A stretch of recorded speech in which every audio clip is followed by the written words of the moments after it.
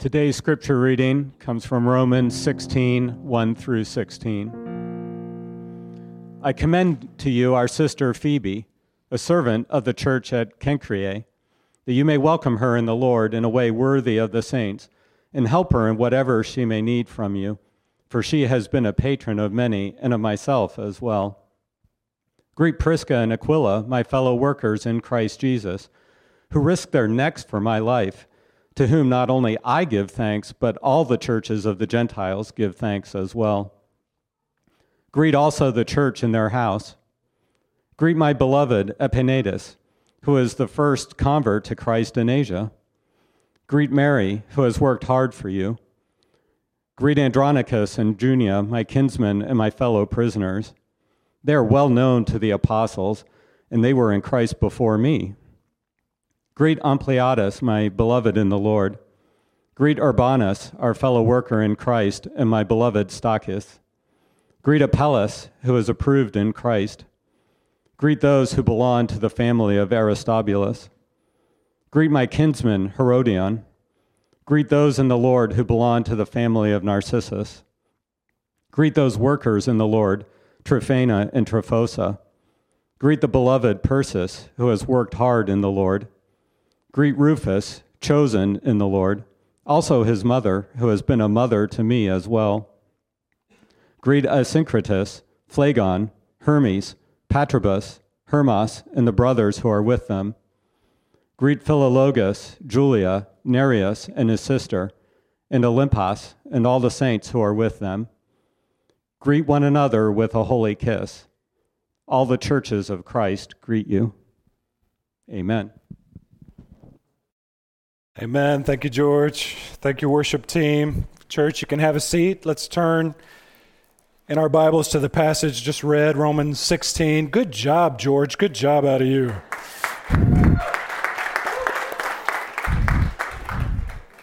Better you than me, brother. Better you than me. Well, it is quite an interesting passage in Romans 16 dealing with this list of names and these greetings. We're going to get into that this morning, but I want to start just by sharing one of my favorite cinematic moments ever. It takes place in The Lord of the Rings, the first movie, The Fellowship of the Ring, when this great team of individuals gather at Rivendell to embark on this quest. They have this evil ring that needs to be destroyed. Frodo does. So what they do is they cobble together this diverse and awkward group of 9 people to travel to Mordor and destroy the ring. You have an elf named Legolas. You have a wizard named Gandalf. You have a dwarf named Gimli. And dwarves hate elves, by the way, which is a great subplot in the movie. You have 2 men. You have Strider and Boromir. And then you have 4 hobbits, Frodo, Sam, Merry, and Pippin, who are the weakest of the group, but in some ways they're the strongest of the group. And they all set aside their differences, set aside even the little squabbles they have among themselves to share this objective, to destroy the ring in the fires of Mordor. When I think about that scene, I think about the church.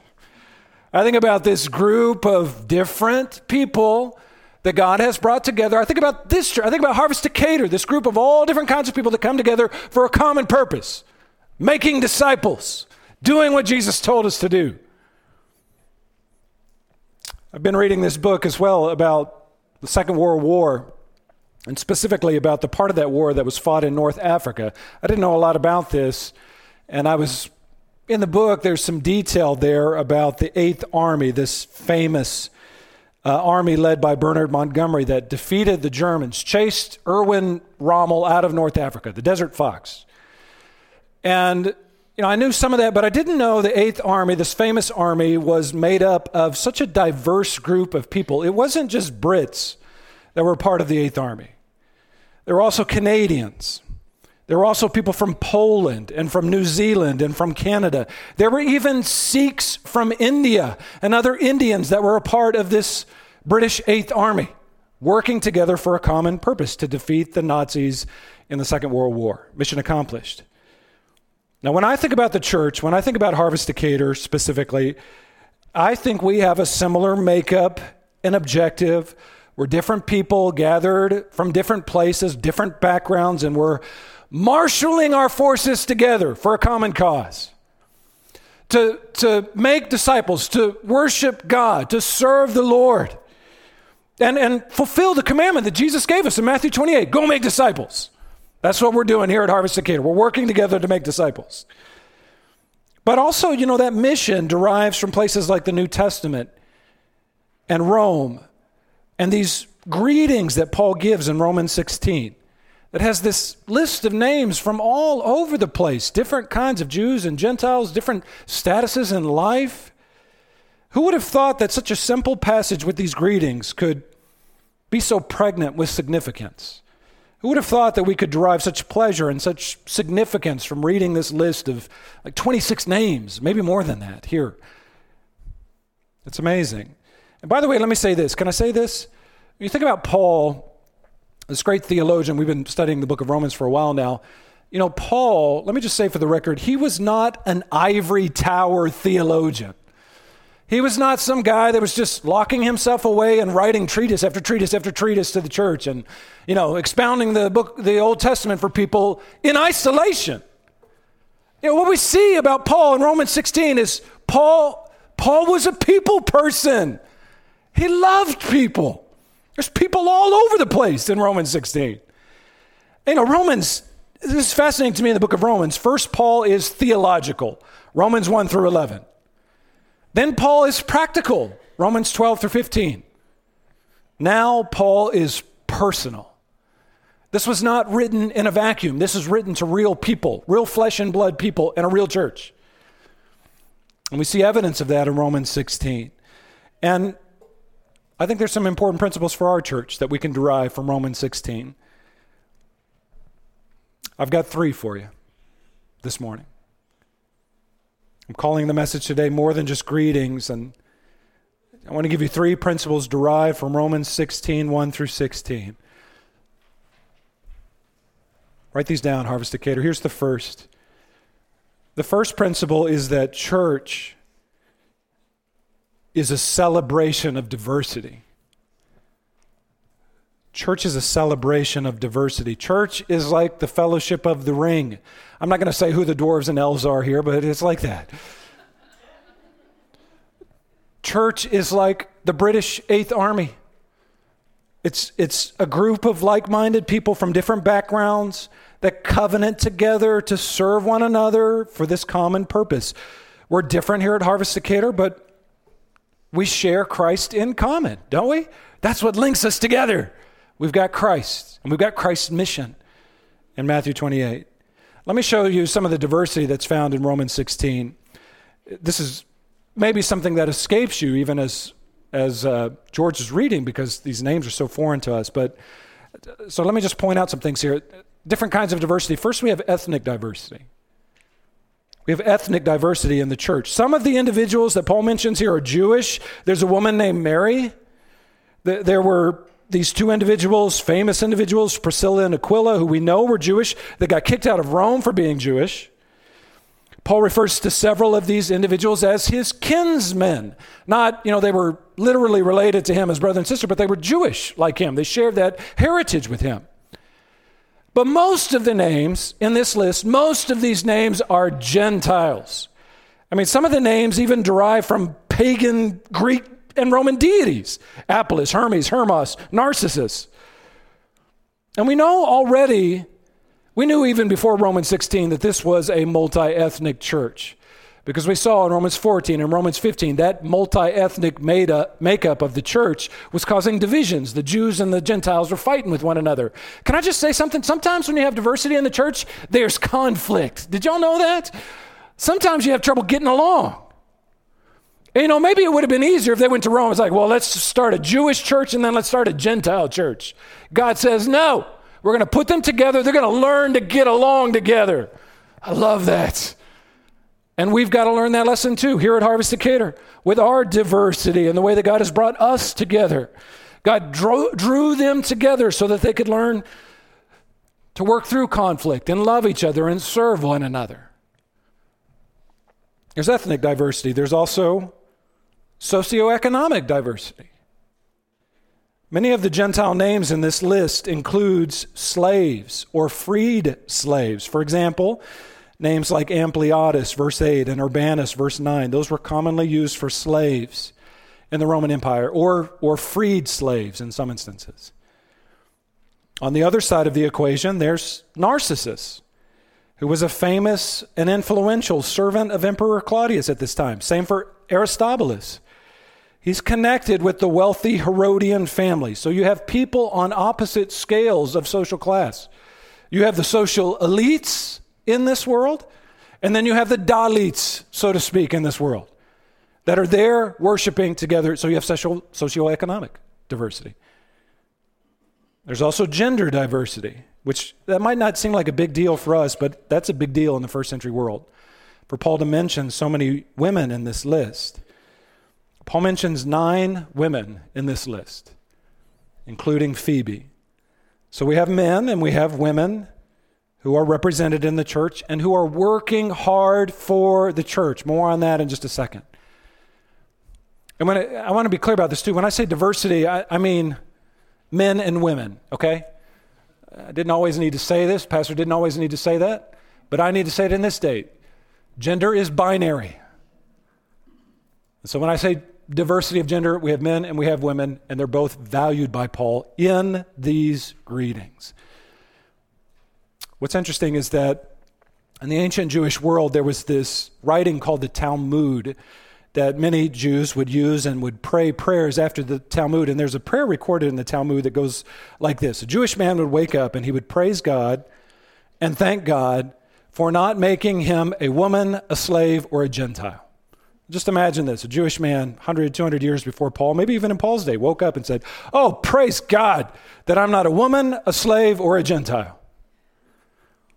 Now, isn't it interesting that Paul, here's this Jewish guy, as he's writing the book of Romans, as he's ending this book, who does he recognize at the end?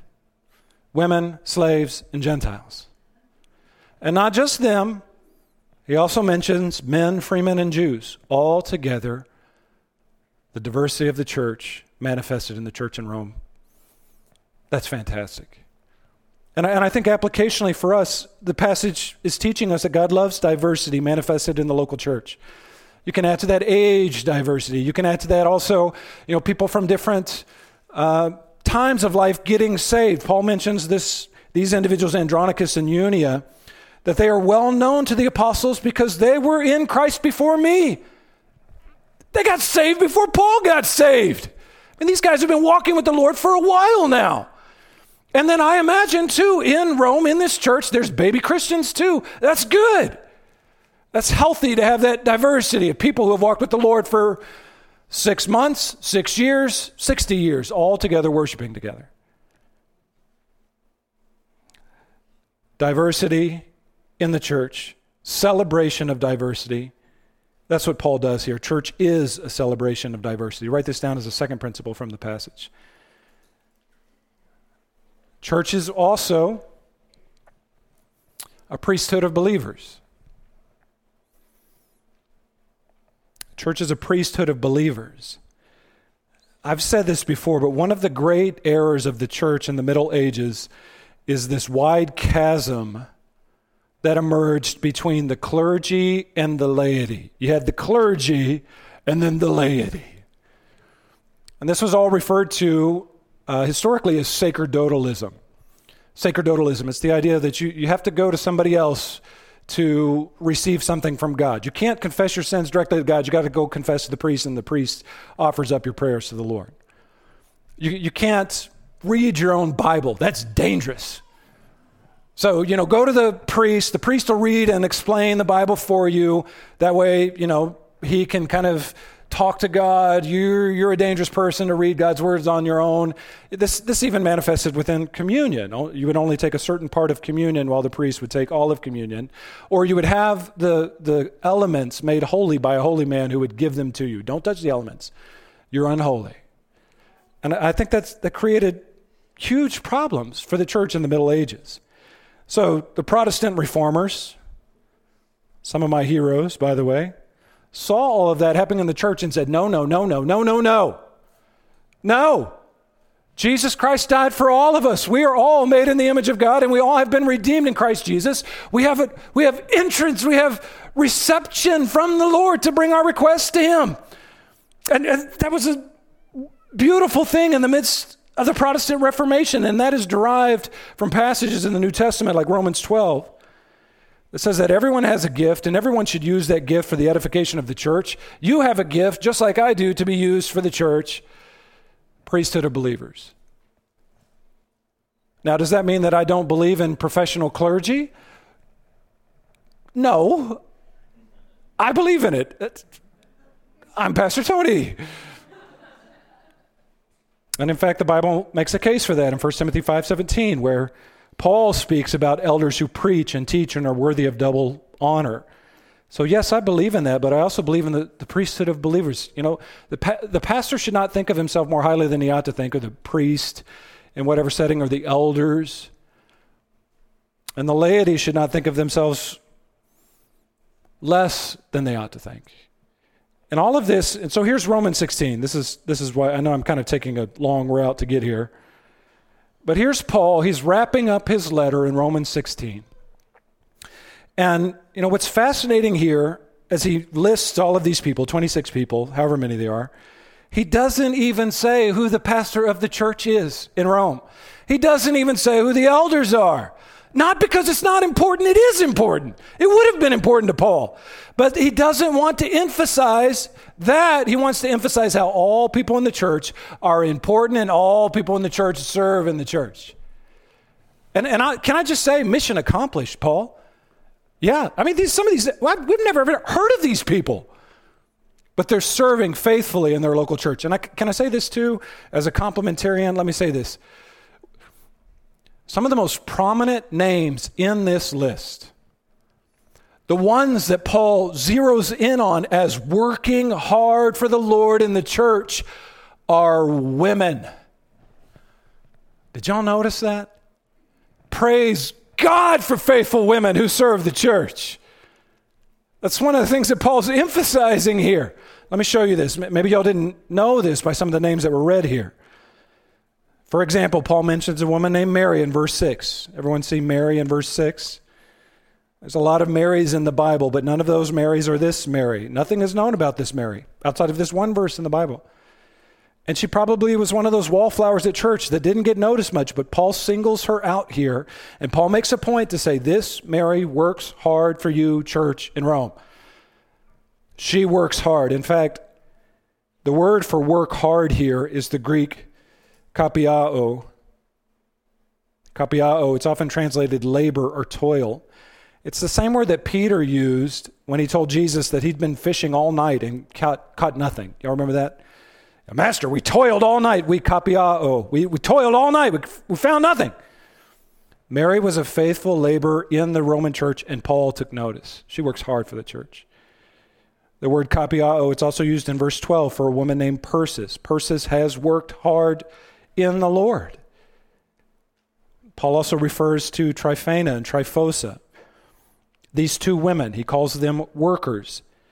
Ironically, everybody see that? Tryphena and Tryphosa? Is that verse 12? Those two names, you know what those two names mean? They mean dainty and delicate. Tryphena and Tryphosa. Dainty and delicate. And I'm not so sure that Paul isn't being a little bit ironic here with what he's saying. You know, dainty and delicate in your church? They work hard. They're dutiful servants for the Lord. These dainty and delicate in your church. Hardworking women. There's also Priscilla in this list. Everyone see her name in verse 3? Priscilla, or it's Prisca. Priscilla is the diminutive of Prisca.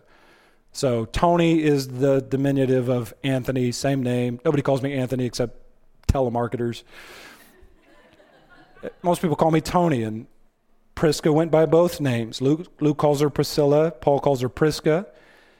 And what's interesting, too, is you look at Aquila and Priscilla, more often than not in the New Testament when they show up, and they show up quite a bit, her name is mentioned first, Priscilla and Aquila.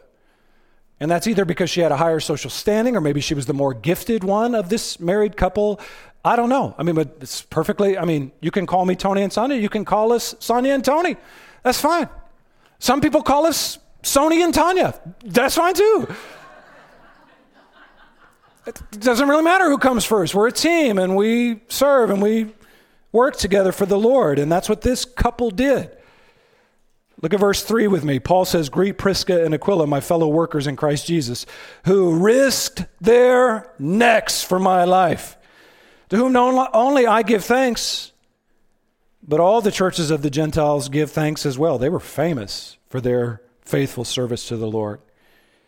Look at verse 5. Greet also the church in their house.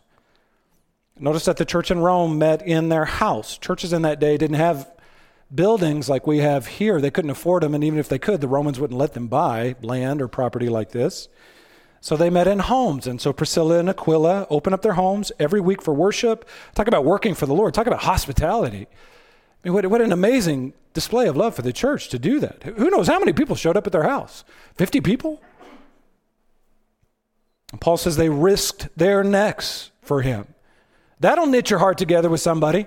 You almost die for them. That'll make you love somebody else. And who knows when this happened. You might remember from the book of Acts that Priscilla and Aquila, they were in Corinth. Paul got them and took them to Ephesus as part of his missionary entourage. This was after they were chased out of Rome for being Jewish.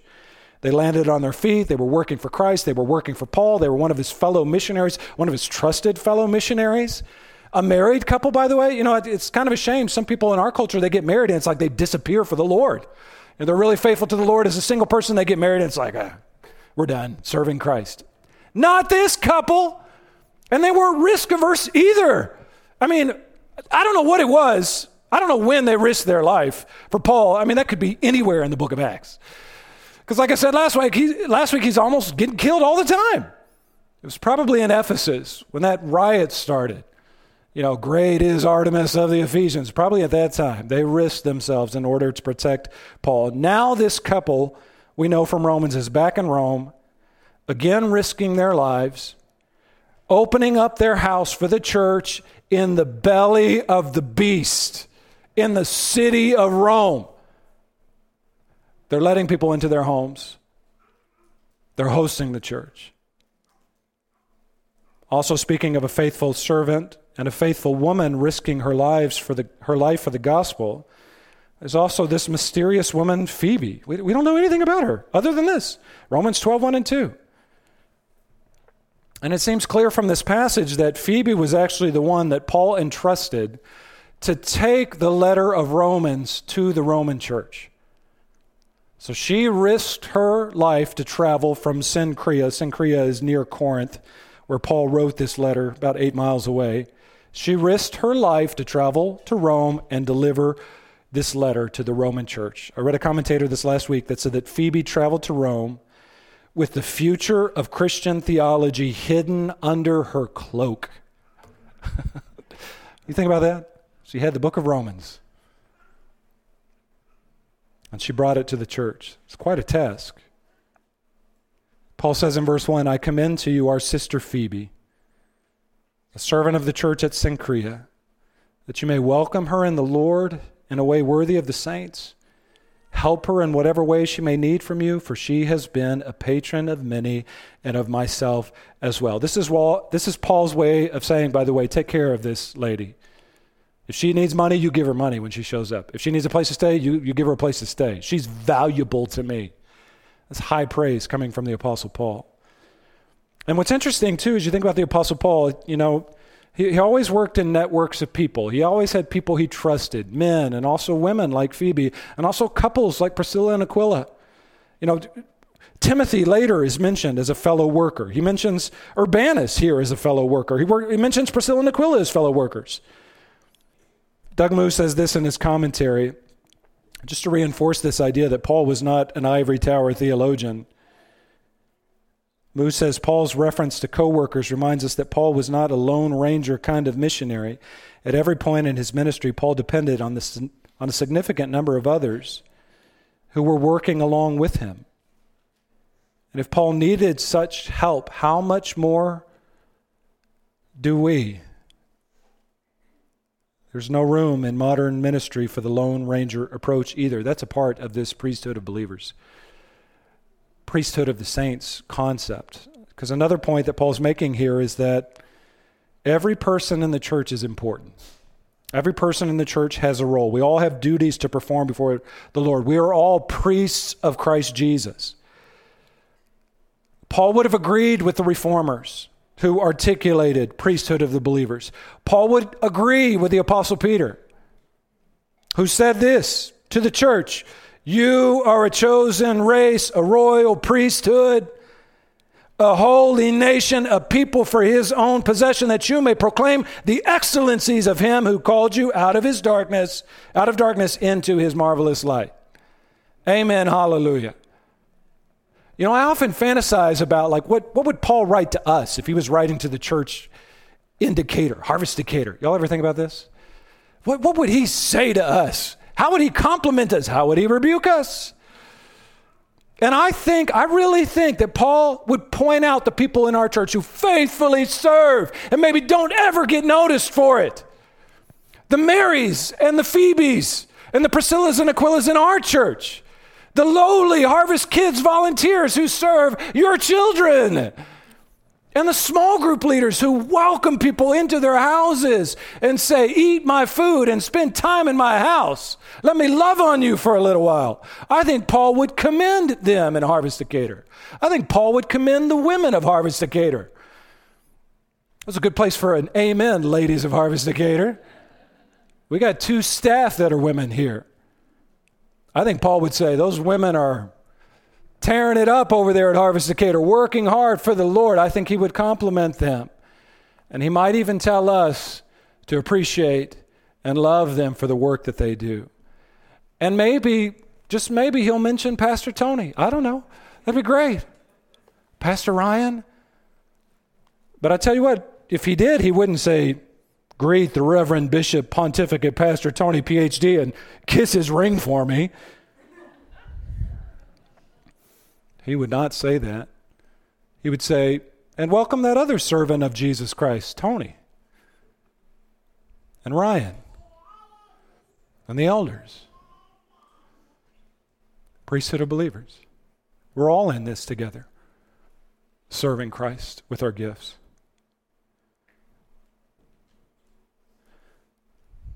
And thirdly, write this down as number 3. Church is a celebration of diversity. It's a priesthood of believers. Church is also a network of Christ-centered relationships. I added Christ-centered there. If you can't squeeze that in, put it on top. Because I just feel like I need to emphasize with that adjective that Christ is the glue that bonds us all together. Church is a network of Christ-centered relationships. Church, what is church? Church is not a building. Y'all know that, don't you? They didn't have a building in Rome. There's an old saying about football. It goes like this. Football isn't about X's and O's, it's about the Jimmies and the Joes.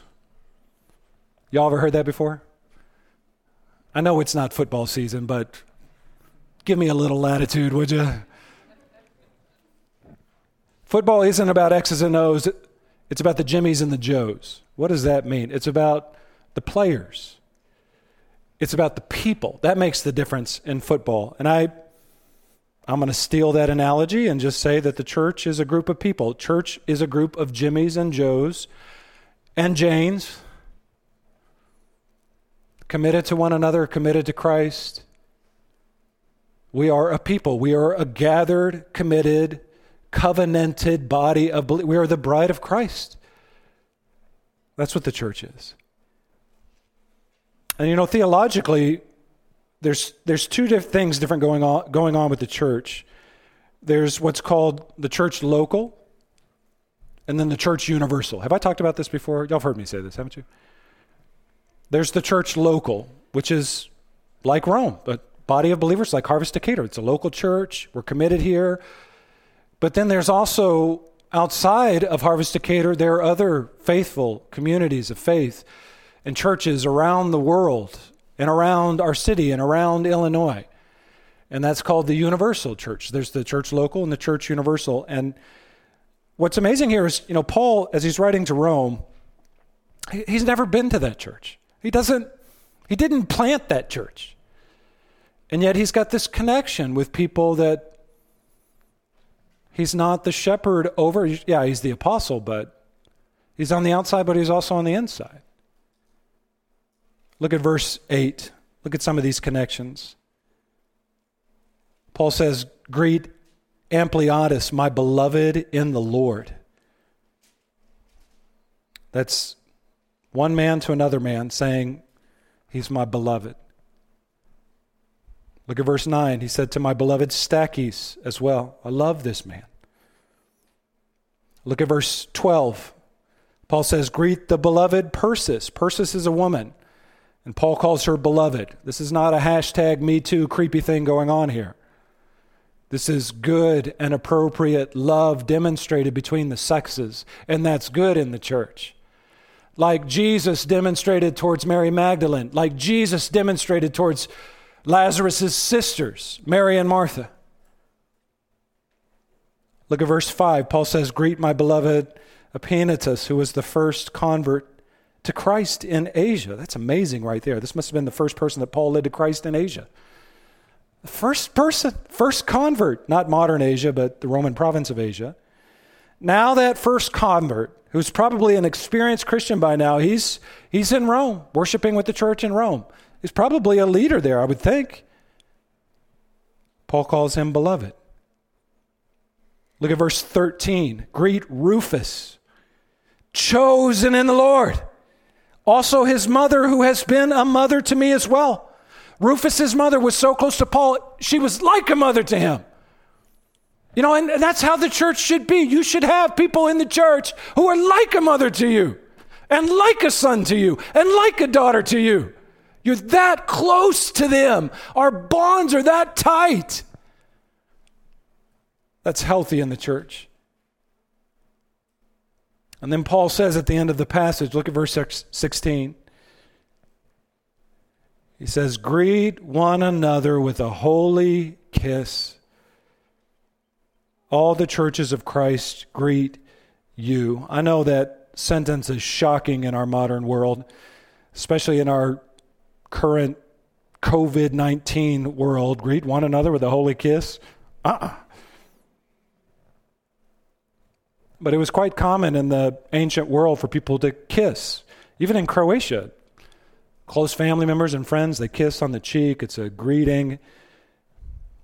The churches in Paul adopted that practice as a way of greeting and showing proper affection to one another. Notice the word holy there. Okay, that's an important word.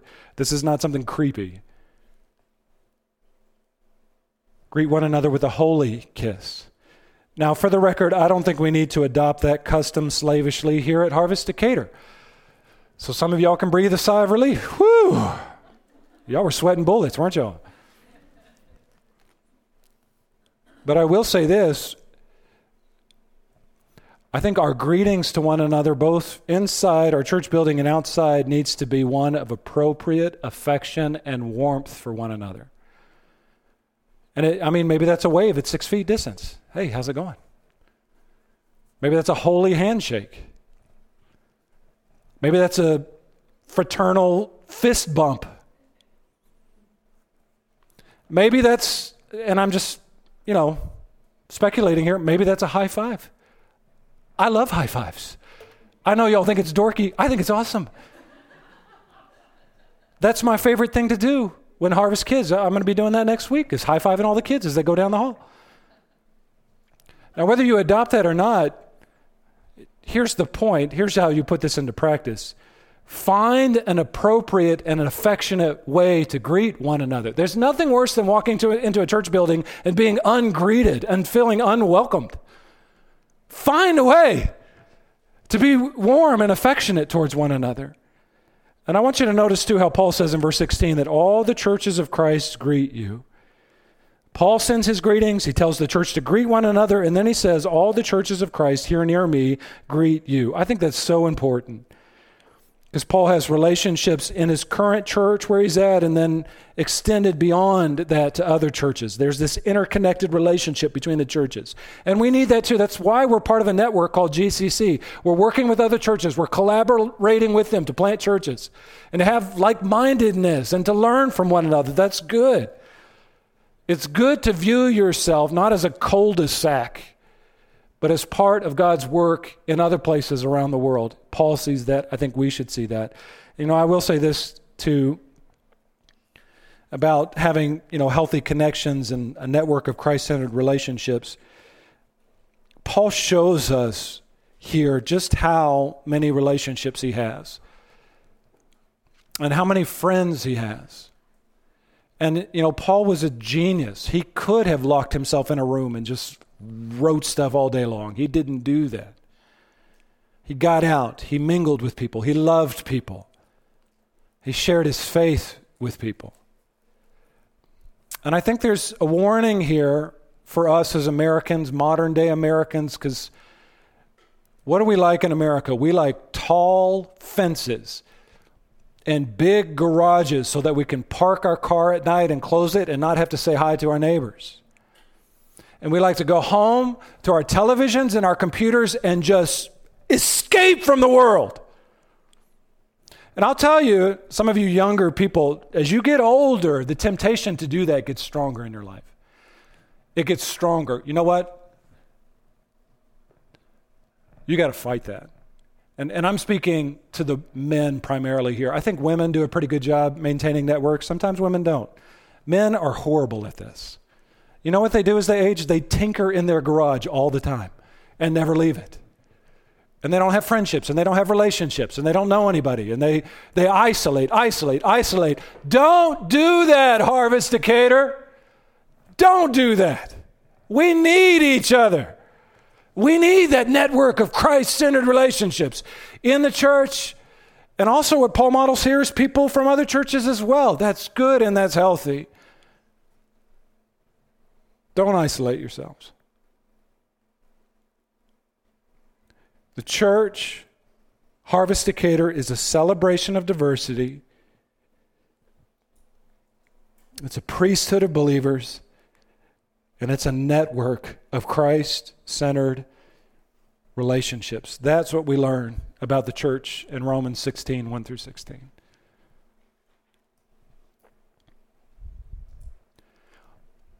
And to all this, you might say, wow, how is this all possible? How could this church know each other and love one another? How could Paul know all of these people and have all these connections?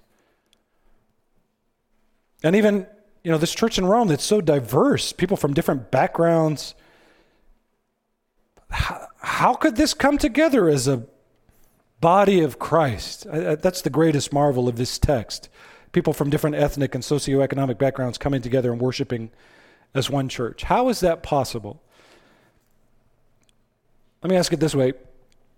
What's the common link that knit their hearts together in the church, keeping them united and strong as a church? In wrestling that question, I think we're tempted to say, well, it's the Apostle Paul. He's the knit. He's the X factor. He's what keeps them together. They all know Paul, or most of them know Paul. But hold on now, let's be clear. Paul has never been to this church yet. He's making plans to come there. He hadn't been there yet. Paul didn't plant this church. This is not the church of the Apostle Paul. And even if Paul planted it, he wouldn't have liked it being called the church of the Apostle Paul. He would have been upset by that. So let's come at that question another way. What is the thing that drew this church ultimately together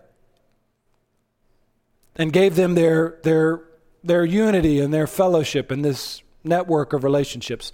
Let me ask that question more precisely. Who is the link that brings this church together? This is the easiest question I'm going to ask today. It's their Savior, the Lord Jesus. This is the church of Jesus Christ, and Jesus Christ is the foundation that brings and holds this church together. Paul says in verse 16, not the churches of Paul, the apostle, but the churches of Christ. Interestingly enough, there's a person in this church. I'll close with this. His name is Rufus. Does everybody see Rufus in verse 13? By the way, there's some really bad names, choices for names. Those of you having babies right now, don't choose a name from Romans 16, okay? Because that baby dedication is going to be a debacle, all right? Asyncritus and Aristobulus, those sound like diseases, okay? Don't name your children those names. Phoebe, maybe Phoebe. Phoebe's cool. Rufus. Everybody see Rufus in verse 13? Most of the names in this list are just one-off references to random people we have no idea about. I mean, verse 14, greed, Asyncritus, Phlegon, Hermes. I can't even pronounce these names. I don't know who these people are. But Rufus is different. Rufus shows up somewhere else in the Bible. Do you know where? There's a place in the Gospel of Mark, and a lot of scholars think that Mark was actually written in Rome. There's a place in the Gospel of Mark where Rufus shows up in Mark 15, verse 21. You see, here's what happened. Jesus was carrying his cross to Golgotha, and he had been beaten and whipped, and he was close to the point of death even before he got to Golgotha. And he was so broken down that they actually took somebody out of the crowd to carry the cross for Jesus the rest of the way. And so they pulled this guy named Simon of Cyrene out of the crowd, and this guy had the agonizing duty to not just carry this cross, but to actually be an instrument that helped put this man he didn't even know, Jesus, to death. Well, Mark tells us that man, Simon of Cyrene, he had two sons. He had a son named Alexander, and he had another son named Rufus. Mark 15, verse 21.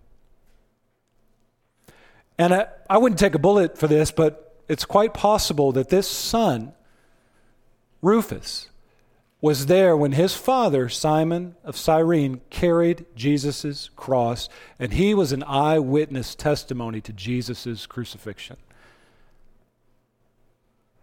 I think that's plausible even. And I think that's why Paul makes reference to him as the elect here. He had that, can we call it a privilege? Anyways, my point is this. The thing that knit the hearts of these people together, Rufus included, was not the Apostle Paul and his ministry to them. It wasn't the church planter that came in and planted the church, whoever that was initially. What knit their hearts together was Jesus Christ, the God-man, who was crucified on a hill called Golgotha 2,000 years ago, and 3 days after was raised from the dead. Jesus Christ is the link that holds this church together. And can I just derive from that application for us? We're different. You know, look around a little bit here if you want to. We're different. We're so different here as a church. Why do we come here? Why do we call ourselves a church? Is this like the Kiwanis Club? Do we just want to hang out? If this was the Kiwanis Club, you guys probably would vote some people out of the Kiwanis Club. I don't know. What is that thing that we hold in common that knits our hearts together? We hold in common that Jesus Christ is our Savior. And He died for us. And we love Him together, and we worship Him together. And worshiping Him together and loving Him together is better than doing that alone. That's why He gave us the church. So, Harvest Decatur, let's be a church that celebrates our diversity,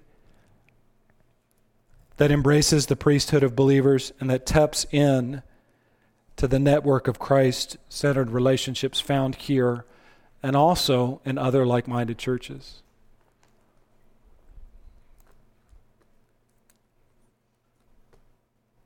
Amen?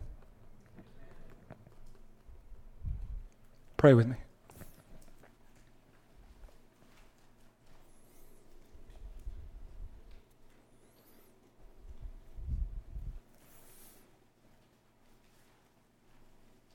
Lord, I praise you for the differences found here in our church. I praise you, Lord, that we, although different, have in common you, our God.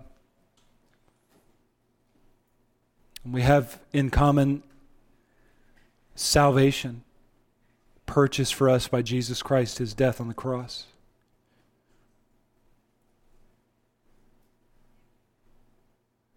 And Lord, I pray that we would love and serve the church of Jesus Christ.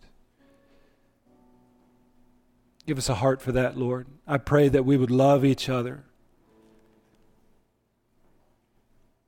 I pray that we would welcome each other into our homes. I pray that we would serve each other's kids, volunteering in Harvest Kids and elsewhere, VBS coming up. I pray that, Lord, each time a person comes into this church, we would welcome them with warmth and affection, and maybe a word of encouragement.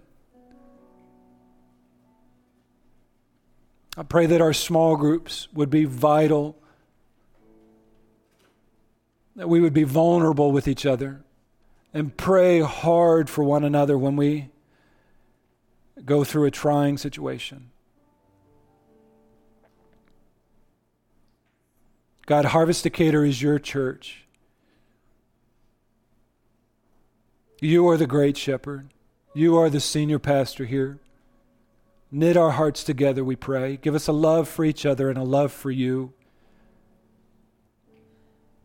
Give us such an unbreakable bond. Knit our hearts together so that we can speak of one another as beloved. That's my beloved friend at Harvest Decatur. That's my beloved sister, my beloved brother in Christ at Harvest.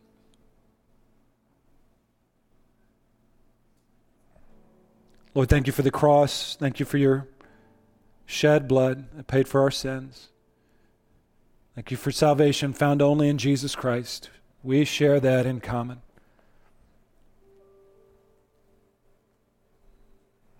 Amen.